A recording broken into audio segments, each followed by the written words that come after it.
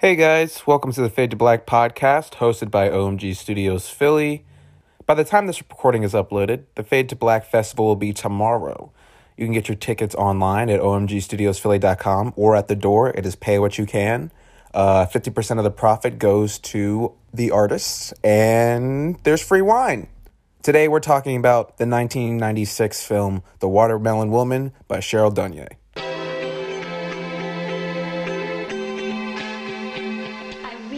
We'll be late. Haven't you had enough of that white powder? You know how hard it was to find these films? It's like one of the few race films that she ever starred in. Welcome, hello, to the Fade to Black podcast, hosted by OMG Studios Philly in preparations for Fade to Black. It's a Black Philly Film Fest. We are just, 3 days away from that event? If you haven't got your tickets already, get them. What are you doing? They're pay what you can. You can pay $5. You walk in there to see a bunch of content, get some fun hangout time. It's great. It's awesome. And wine. I didn't know if I was allowed to promote that, so I'm glad you pointed that out. Free wine for people 21 and over, obviously. Mm-hmm. Yes. Yeah. Don't bring your little Euphoria friends over to the damn whatever. We do ID. We ID. I'm gonna be like, pull that shit out. Pull that crap out. Yes. Per request of Sonny's grandfather, and it's also a resolution I'm trying to make. I want to curse less. So if you're listening, Pop, I feel you, and I'm sorry. Shout out to Granddaddy Rico Suave. Hey, okay. Today, we watched a very special movie. I say this every time, but this one's special. I'm David Dunnington, Black person, artist, filmmaker. I'm with the homies at OMG, Suni B, Imani Johnson, Dominique Barlow. We are all Philadelphians, and that's why this film is special. It is Watermelon Woman by Cheryl Dunye. Yeah, let's talk about it.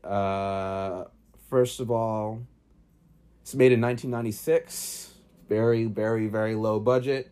It is a hybrid documentary that has fictional scenes and interviews with real people, some of which we kind of know because they taught at our school. I would love to hear a synopsis from somebody about what this film is, what it's about. And you can spoil it. I don't think spoiling it is a problem because I feel like knowing all of what it's about kind of is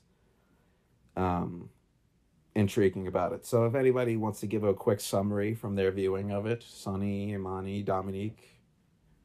So you have Cheryl, who is she's an she is a filmmaker, living in the Philadelphia area. And she got really into watching old films from like the 30s and 40s because she was looking for like Black women in films from this time. And, watching a lot of mammies and whatnot. But comes across the Watermelon Woman in one of the films, and she just thought she was beautiful and gorgeous, and she really felt connected to her. And she goes and asks her mom about it, and her mom's like, oh, yeah, I know homegirl. That's not the Watermelon Woman. Her name is Faye. We used to all go to the club to see her. We all were like smitten. And so as Cheryl goes into this dive and trying to discover who Faye was, she finds out she was in this relationship with the director of that movie, this white woman, during that time, and kind of sucks how her only credit of that movie, like, she doesn't really get credited. She's just the Watermelon Woman when she had this whole life and career after that. But I don't know. I feel like it was a journey for Cheryl and like her own identity. And she learns about Faye in the end and meets like her last partner. And Faye, this person, had a relationship with a white woman, film director, lesbian, and Cheryl Dunye is a lesbian, and she's having a relationship with this other white woman, and she's feeling connected in that way. And also, I guess it took me a while for me to pick this up, but I mean, Watermelon Woman's not real. Faye is not real. Yeah, like after we watched it, I thought it was kind of cool to think about the idea of this filmmaker like discovering herself in a film, and then like in the retelling of this story, like in the retelling of the story of her making this discovery, and it's also her like interweaving her own narrative into it. And so it's like she's talking about these queer Black women having to tell their own stories and how important it is. And it feels important to her to also highlight herself, the filmmaker, in the telling of that. And it feels like, I don't know, a story about telling stories, even if they're made up, but still to just like emphasize the importance of like who the storytellers are. And I thought that was kind of cool. I know it came out in, you said 96. Mm-hmm. And it clearly had many of those like tones and aesthetics in it. But one thing I really enjoyed about it was like whenever we did go to the video store, it was kind of like a Black woman version of Clerks. Yes, yes. And I really enjoyed that. Just that little feel there. It was just a little bit deeper, but I still got a very Clerks feel with her and Homegirl, like always with the banter back and forth and just talking about like life or whoever's coming in the store, and like you're dealing with just different people looking for different things. And yeah, I really did enjoy that part. Yeah, that's a good way to put it. I think something I've always thought about with this too is like, background, I was shown this in film school, specifically my feminism and media class, and it's just one of my favorite films I've watched in school.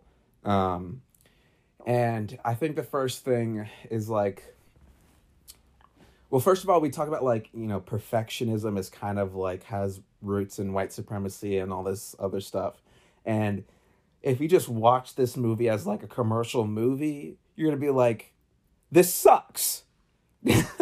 As in like the audio's bad, the camera work's fucked up, they break the 180 a bunch of times, it's cheap as fuck, it's just like rankety dankety. But I love that. She's making a gay Black film post the 80s, like just 6 years out of the 80s, in Philadelphia. Yeah, there's a quaintness to it, and like, I feel like it makes me want to make it. It's inspiring in that regard because she does tell something that's really authentic and genuine and has a lot of substance, but it's not by any means like professionally quote unquote made. But I don't really give a fuck because it says a lot more than things that are clean and beautiful. And there's still beautiful shots in this movie. It's just like, and it's cool little time capsule to see Philadelphia, and stuff at that time, and just little stuff like that old guy that's like, South Street sucks now, and it was like 96 or stuff like that. Cheryl Dunye, she still does stuff. She directs a lot of TV. She currently, I think the most recent thing she directed was an episode of Lovecraft Country. So she's still out here, you know, doing her thing. And I think this film is also getting kind of like because queer Black cinema is kind of being more sought after because for good and bad reasons. Bad as in like, you know, they're trying to take advantage of capitalism. Yeah, capitalism. This has kind of gotten a second breath, and I kind of hope that she gets... I want to see another film by her. There's other films she's made that are also kind of like very low budget. Like there's a film called Owls, and it's kind of like I Know What You Did Last Summer, but with like middle-aged lesbians and like... I really liked how it felt, how it was, again, like how the camera work wasn't the cleanest. Like it felt like when we were like on the street, like actually like recording people, like doing these like impromptu interviews, it really felt like there was, like she was a student or something, you know, an amateur filmmaker out on the street, whereas like when we do have those cuts of them like in the shop or her at home, you know, it's a little cleaner. So it like feels now like you are less in the documentary and now you are watching the movie.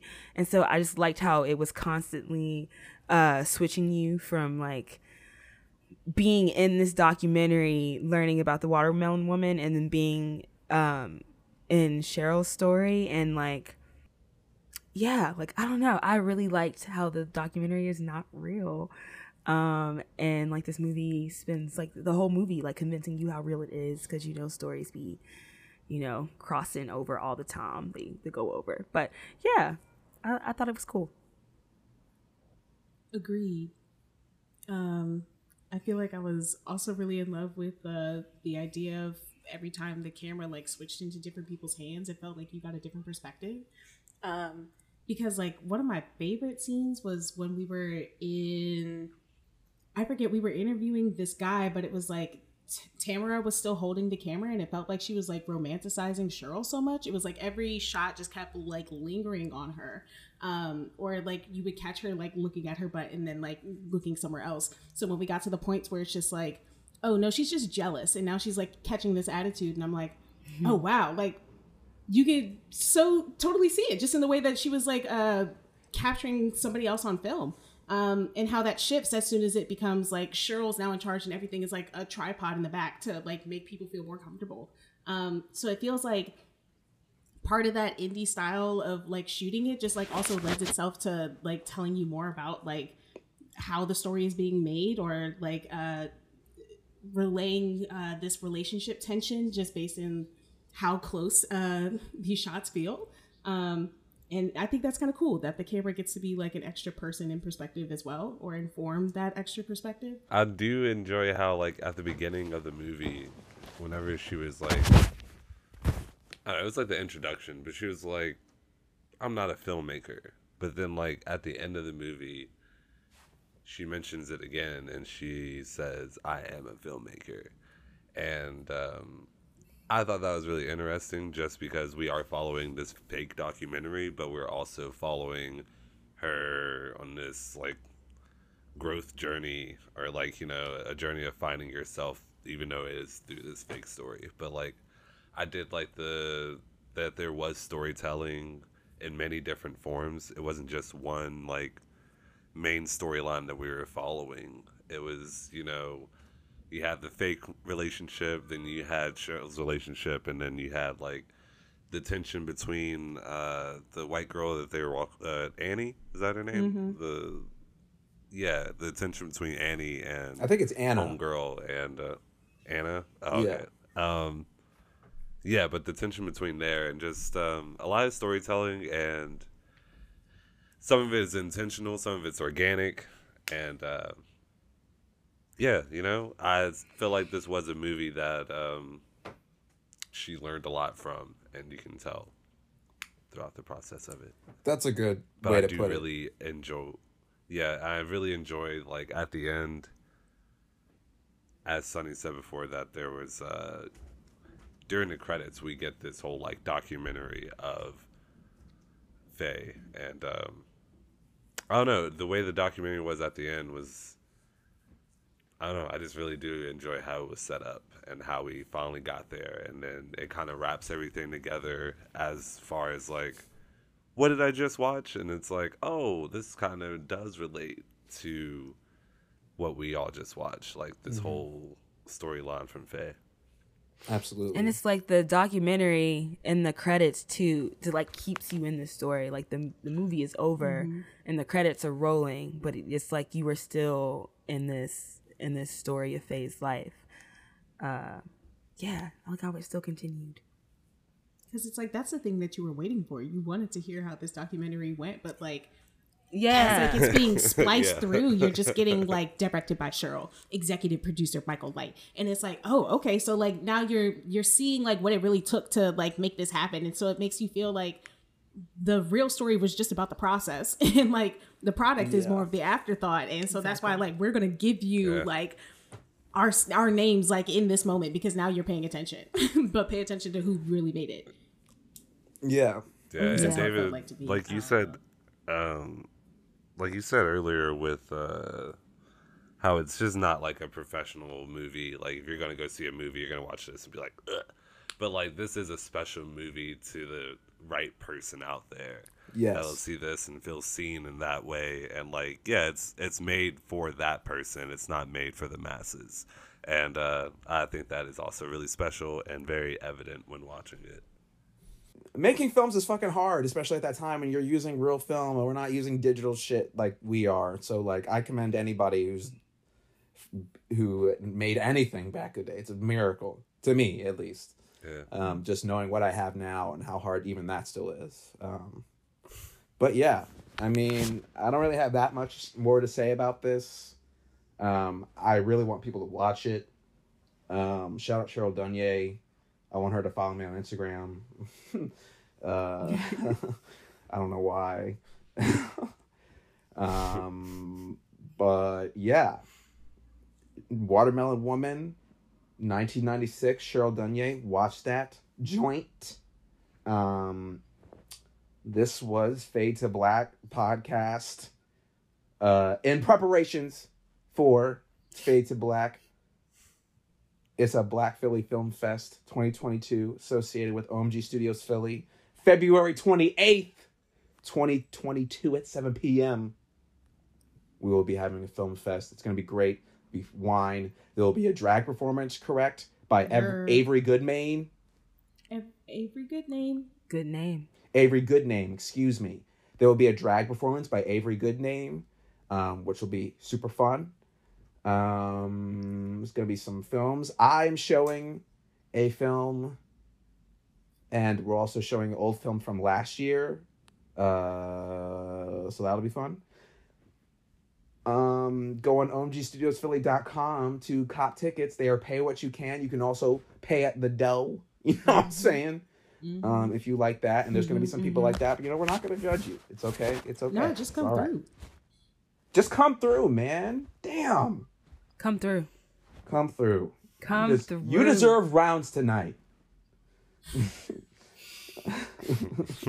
Word to we'll also have an art sale at Fade to Black. We'll be doing some button making. It's gonna be a good time, and plus, like 50% all of the parties box welcome. Office, I'm sorry. 50% of the box office goes straight to the artist, so you can pay Black people just by attending. Support Black artists. Yes. Yeah. Pull up. Close out Black History Month right. Absolutely. We got the shortest month, but we're gonna end it with a bang. Yeah. Just quickly, how was your Black History Month, everybody? Just in one word.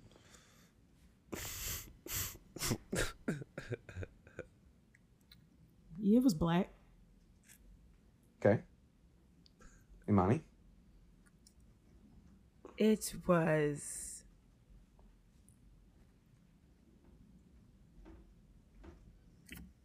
Black with a capital B. Right. Dominique?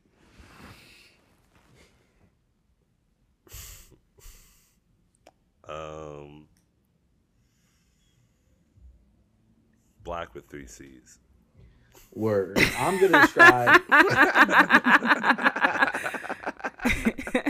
I'm going to describe my Black History Month as Black with 3 capital L's and all lowercase everything else. So Black. Black.